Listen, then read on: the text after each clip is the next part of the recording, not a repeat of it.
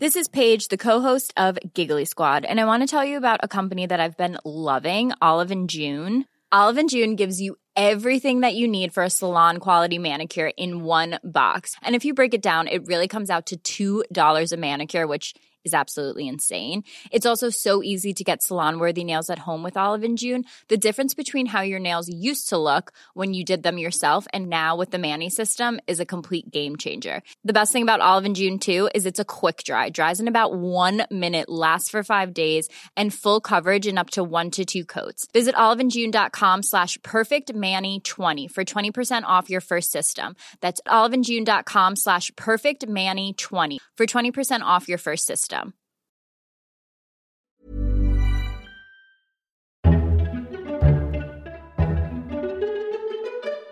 Welcome to FT Politics, a weekly podcast on British politics from the Financial Times. I'm Sebastian Payne, digital comment editor, and as you can probably guess, we'll all be talking about Brexit. It has happened. The UK has voted to leave the European Union and all hell has broken loose. To try and discuss and dissect one of the most momentous events in post-war British politics, I'm delighted to be joined by Gideon Rachman, the FT's chief foreign affairs commentator, political columnist Janan Ganesh, business editor Sarah Gordon, and economics editor Chris Giles. Thank you all for joining on this very busy day. So, in the early hours of Thursday the 24th of June 2016, it was announced that the British electorate had voted to leave the EU. 52% voted for Brexit, 48% for Remain, all on a rather high turnout of 72%, and the repercussions have already been huge. David Cameron has resigned as Prime Minister just 1 year after winning a general election. He'll exit Downing Street by the autumn. Jeremy Corbyn is also facing a leadership challenge from MPs. Nicola Sturgeon is paving the way for another Scottish independence referendum, and George Osborne is also likely to be out of a job very soon. That's before we reach the markets, the pound and business reaction, and we're just hours in. So Gideon, I'm going to begin with you that nobody predicted this was going to happen. The polls got it wrong, the bookies got it wrong, dare I say the commentariat got it wrong as well. What do you think has happened? I have to say, I wrote a column in February saying, wake up, we're heading for Brexit. And I think that if you spoke, the reason I wrote that was that if I spoke to MPs I knew who had seats outside London, they were very, very negative. They would say, look, whatever the polls say, I barely meet people. These were Remain people. Barely meet voters who are going to vote for Remain. And so the polls and people's experiences were not matching up. What happened? Gosh, historians will be poring over this.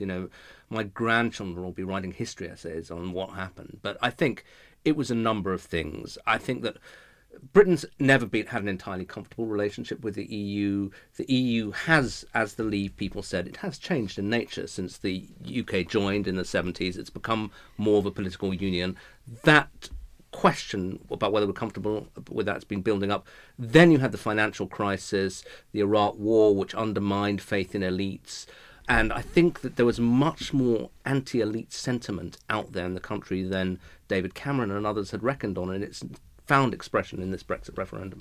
And one of the key things that you wrote that said could lead to Brexit is immigration, and we'll pull that apart, but that does seem to have been a driving force, and all these warnings about the economy don't seem to have worried voters that much. Yeah, I think that's right. I think that immigration gave the Leave campaign the issue they needed, both to motivate people simply because people were worried about it as an issue in itself. There has been over 1 million people have moved from Eastern Europe, much higher numbers than were anticipated when the Eastern European countries joined the EU in 2005.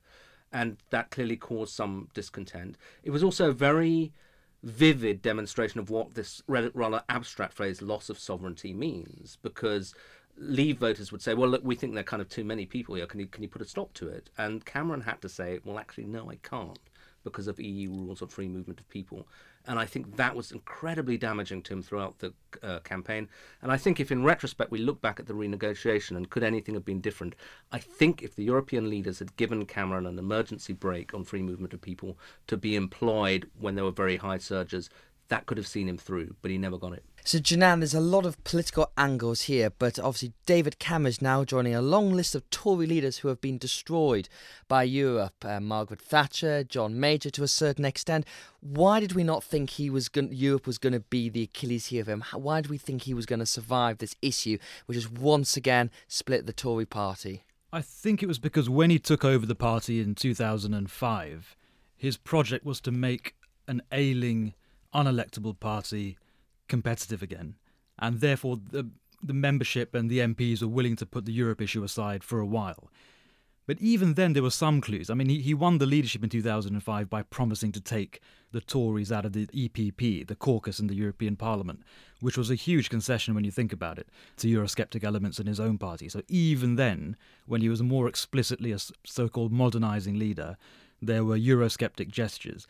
And the criticism I really have of him now, in retrospect, is that when you pressure him, he capitulates. And there was a pattern of that behaviour over the past 10 years. And it meant that when he was really pushed in 2012-13 for a referendum, he had nowhere to go. He'd already established a precedent that if you give me a hard enough time, I will give you what you want. And that was the Bloomberg speech in January 2013, the referendum that he called in the assumption, and it was my assumption as well, wrongly, that he would easily win it. And it turned out to be the miscalculation for which he'll be remembered to the exclusion of everything else. We've often said that he's the essay crisis Prime Minister, the lucky Prime Minister, and his luck has finally run out because, as you said, this is all he's going to be remembered for. He will be remembered, forget everything else, as the PM who took us out of Europe. Yeah, I'm trying to think of the historic analogy, the last Prime Minister to leave in such ignominious circumstances, and I imagine it's Anthony Eden in 1956 over Suez, because even Tony Blair won a third general election after Iraq, and he left at a time relatively of his own choosing, pressured out by Gordon Brown, but could choose the sort of the exact timing of it. David Cameron's in a much more difficult position with the historians. He tried today in his resignation speech to talk about some of his achievements. Nobody's listening. No one will remember. I mean, and they are significant achievements. I mean, he formed a coalition government when this country absolutely needed a government in the summer of 2010. And he made the Tories re-electable again, and he did gay marriage and lots of public service reforms domestically. None of that matters. If you call a referendum on a question of national destiny, you take one side, you lose. No one will remember anything else about you. So, Sarah Gordon, when we last talked about the day after Brexit, one of the things that you said is there's a lot of companies not ready for this, and you've also written in recent days about the split in various FTSE companies about how they feel about the referendum. Do you think there's a sense that businesses are now having a buyer's remorse? They felt they should have done more for this referendum. And what has the reaction been? There's been reports of jobs moving and warnings and all the rest of it. A lot of it seems to be a bit of rumour mongering at the moment. Yes, I think the reports of Morgan Stanley moving jobs are just that, rumours. What's interesting is that I think business will not be engaging in recriminations today about what they did or didn't do during the referendum campaign, because frankly they have quite enough to worry about, with markets plunging, the pound falling, an extremely uncertain future, which in many ways David Cameron has made even more uncertain by not triggering Article 50 to start negotiations for exiting the EU, as indeed he had promised to do immediately, and resigning, which of course he had promised not to do. And for business, what that means is actually an extension of uncertainty. It means that over the summer, the Conservatives are going to be entirely engaged in what looks like a bitter leadership campaign. There will be no responsiveness within government, or probably even within the civil service, to the kind of needs that business will want to start articulating as quickly as possible. Because I think one of the things that is interesting about the uncertainty question is that, when we talked about this before, you said if we have the referendum, we have certainty because we now know we're going to leave. But there's so much about the future that business must be wondering, are we going to be in the single market? Are we not going to be in the single market? And then also what happens to the pound as well and all those kind of things. At which point do things begin to stabilise, or is that really not until Article 50 is hit, do you think? Well, let us not forget that many, many businesses voted to leave. As we've been saying for many, many months, there is no monolithic voice in the business community. Even among the biggest listed businesses, as you were saying, there are divisions of opinion on the board. I don't think that certainty or stability in business planning and investment and hiring is going to come back in the near future at all. Even once you trigger Article 50, of course, that only means another 2 years where negotiations will be underway. If you are an exporter or if you are an employer of non-UK EU nationals, you are in an extremely precarious position today. Chris Giles, you again wrote a very good piece in the Free FT. It's available on the streets of London for anyone on Facebook who's watching that as we're recording it on Friday. But you have said the Economist position has been united. Brexit will be a bad thing. It's now happened. How bad is it really? You know, what have we seen from the markets, the pound today, and the general reaction from the IMF and around the world? Well, I think if you look at what we were expecting, I don't think most people weren't expecting Brexit. So the initial market reaction was, I think, much, much worse than people thought. Equity markets down 7 or 8%. Pound hit a 30-year low against the dollar. It wasn't just UK assets. It was much more. In fact, the contagion was much more widespread across Europe. So deeper stock market falls in other Eurozone countries, not in the UK. Banks down initially about 35%. If you compare it with lunchtime today, things look a little bit better. So a lot of these things have come back a bit. Does this mean that we can then say, oh, well, it was just a morning squall? No, we can't, because the big issue is this is day one. And what Sarah was talking about is the uncertainty. What really matters for economics is whether businesses and households start to think, is this a good time to make a big spending decision? And I think we know the answer to that. It's not a good time. We don't even know what the UK is going to be like in a few months or years' time, but with the Scottish question and the Northern Irish question, we don't have a plan for how we're going to leave the EU. We don't really have a government, and we do have a winning side of the referendum that is already sort of starting to unravel slightly in the things it was promising, like the 350 million, suddenly realising that actually that didn't in fact exist, as we all knew it didn't at the time. So that is the big question, is what happens and whether the authorities can address it. They can address the market instability, I think. They're going to have more trouble with the fact that people might be unwilling to spend money, and that's what's damaging. We've had some reassuring words from Mark Carney and the ECB and the IMF saying they're all there to stand by us at this hour of need at the moment. Is there any sort of concern there, any kind of runs on the banks or anything of possibility? The big concern is always the things that you don't really think about. So it's often where, let's say you had in America a shortage of yen, or in the UK a shortage of another foreign currency. So these currency swaps are really important so that you don't get those things going. But my initial thought is that we aren't going to see that sort of cascading financial crisis. So then the real question is whether people stop spending, and that's the big question. We won't know the answer to that for a few days, more than a few days, for a few weeks or months. So Gideon, going back to the international reactionists, I think probably the most interesting thing is other European leaders, because they are going to want to set an example of Britain. They're going to want to stop the idea that, it's going to be 28, going to 27, and could go even lower than that. Other countries are already talking about their own referendums.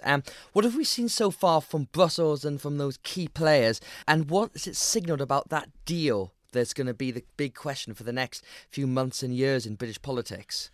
Well, look, I think even with the best will in the world, it would be extremely difficult to set up a new deal between Britain and the rest of the EU, because disentangling the treaties, deciding where everybody's interest lies, is hard.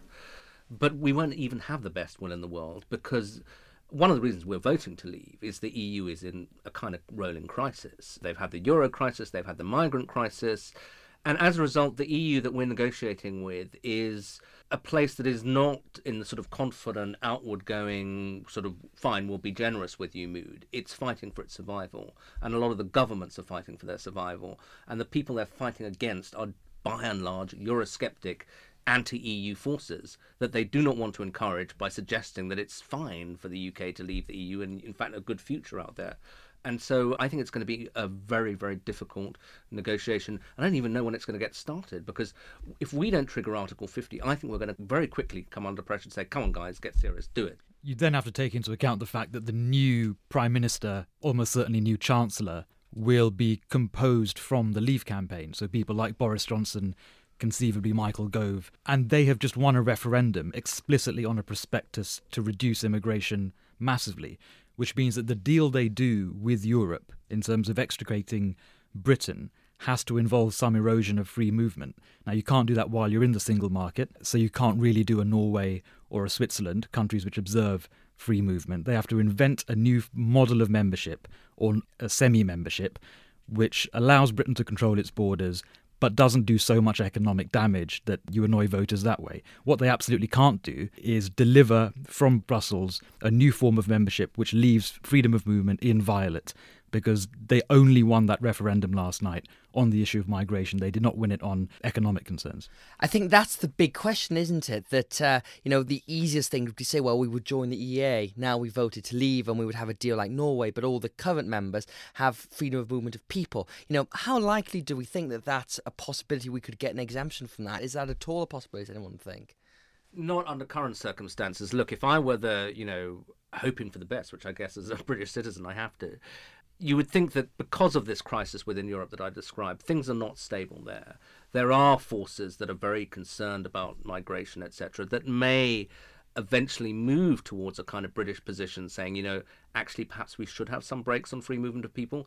I think the difficulty is that a lot of those forces within the EU are not particularly attractive. I mean, they're a lot less cuddly even than Nigel Farage. These are real hard far-right forces that I think their own countries are very scared of. So do we want to kind of start forming an alliance with the Alternative for Deutschland? Well, I mean, if there's any erosion of free movement of labour, that's one of the most direct ways through which UK business and particularly the city would be affected. Although, of course, it's important to remember that it's not just French and Italian bankers working in the city that matter. It's migrant workers picking strawberries in rural Kent.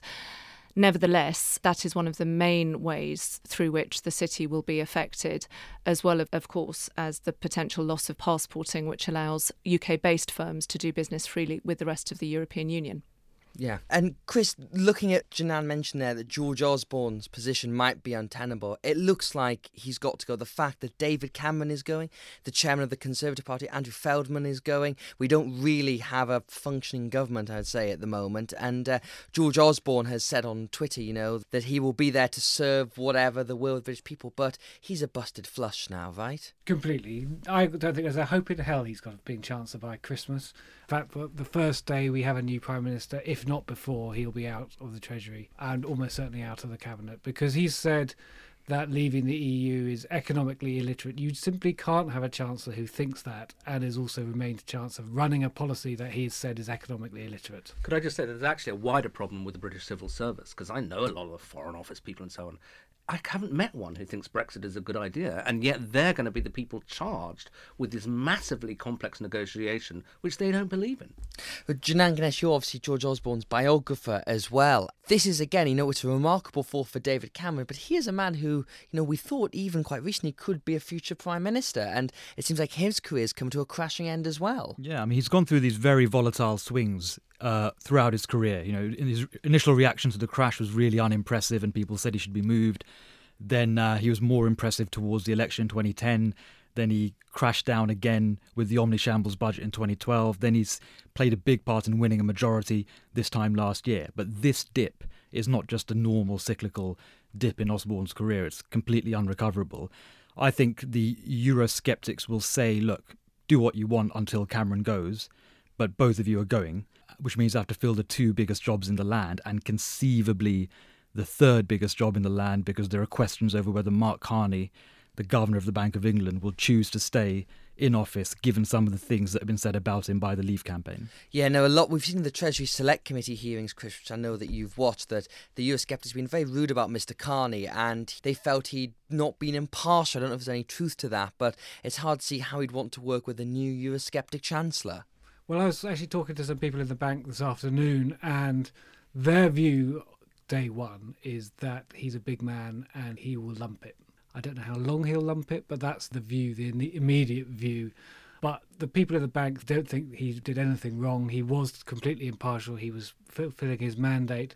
And they're very hurt by things like, there's a video on the Vote Leave website which essentially says that Mark Carney wasn't acting for himself. He was acting to try and essentially embezzle money off the British taxpayer to give to Goldman Sachs. It's quite an extraordinary video. Sarah, this is a problem that we're going to face, that Mark Carney is a very respected figure in the city, but not in Westminster anymore. And we're seeing this sort of big fundamental shift now in how British politics works. And that trust level and that connection is going to be quite hard to rebuild now that sort of the whole leadership of the Conservative Party is just going to disappear. Yes, and I mean, there are lessons for the establishment in all its forms, aren't there? I mean, there's a lesson for business which attempted to get out a very strong warning about the consequences of Brexit, which was entirely unlistened to, clearly by large swathes of the population. Indeed, support for Remain actually fell over the campaign, so it appears to have had a negative effect. And I think in part that obviously reflects the longer term consequences of the financial crisis, which so undermined trust in big business and indeed in institutions like the Bank of England. And that, of course, is a longer term challenge for us. Because there was that polling during the campaign which asked people, do you distrust the people? And I think the only universally trusted man was Martin Lewis, the money-saving expert. Who supported Remain. Indeed, maybe they should have made more of him. But I think that was extraordinary. You know, the people from the Bank of England had huge distrust ratings. And you would think, why? You know, I don't really have strong views about people from the Bank of England, but Leave voters really did. Well, obviously, I mean, the answer to that is complex. But I mean, one point I think is worth highlighting, which is precisely that, the ability to link what is happening in business and at the macroeconomic level to what is going on in people's daily lives. I think that business, and indeed, as you suggest, much of the commentariat talked down to people. At least that's what voters felt very, very strongly. They felt they were being told of the drastically negative consequences of a Brexit as if they should believe it, without actually being talked through the impacts on their daily lives. Now, one can argue about how perhaps the Remain campaign could have done that more effectively, but that was a very strong emotion. Well, I'd actually sort of disagree with that. I'm not sure that I think both sides essentially talked down, but the Leave campaign was just fantastically more effective at it, with a much, much worse message, which we know is actually just simply factually incorrect. But take control, Project Fear, these slogans, that they cut through in the way that Remain slogans simply didn't. Yes, I wasn't suggesting that the Leave campaign didn't talk down or indeed lie to the electorate, which it very obviously did. Talking that, this is a question obviously with your foreign affairs hat, Gideon, because when looking at the prospect again of another Scottish independence referendum that incredibly quickly out of the doors this morning, Nicola Sturgeon appeared with two flags. One was the Scotland flag and the other one was the EU flag, which tells you exactly what her intentions are. And she said, it would be democratically unacceptable, I think the phrase was, for Scotland has voted in and England has essentially, minus London, has voted out. Do you think Scotland's going to go independent? I think it's obviously a much, much stronger chance now than it was 24 hours ago. I think that the Scots will rightly feel very annoyed because they voted strongly to stay inside the EU, and that may give them the emotional push and the sort of practical push to have a second referendum, and this time to really go for it. There are many steps to go. I mean, I think in a funny way, being an independent Scotland, if England has left the EU and you're in it, is even more complicated because, what do you do about the currency? Do you have to have a hard border with England?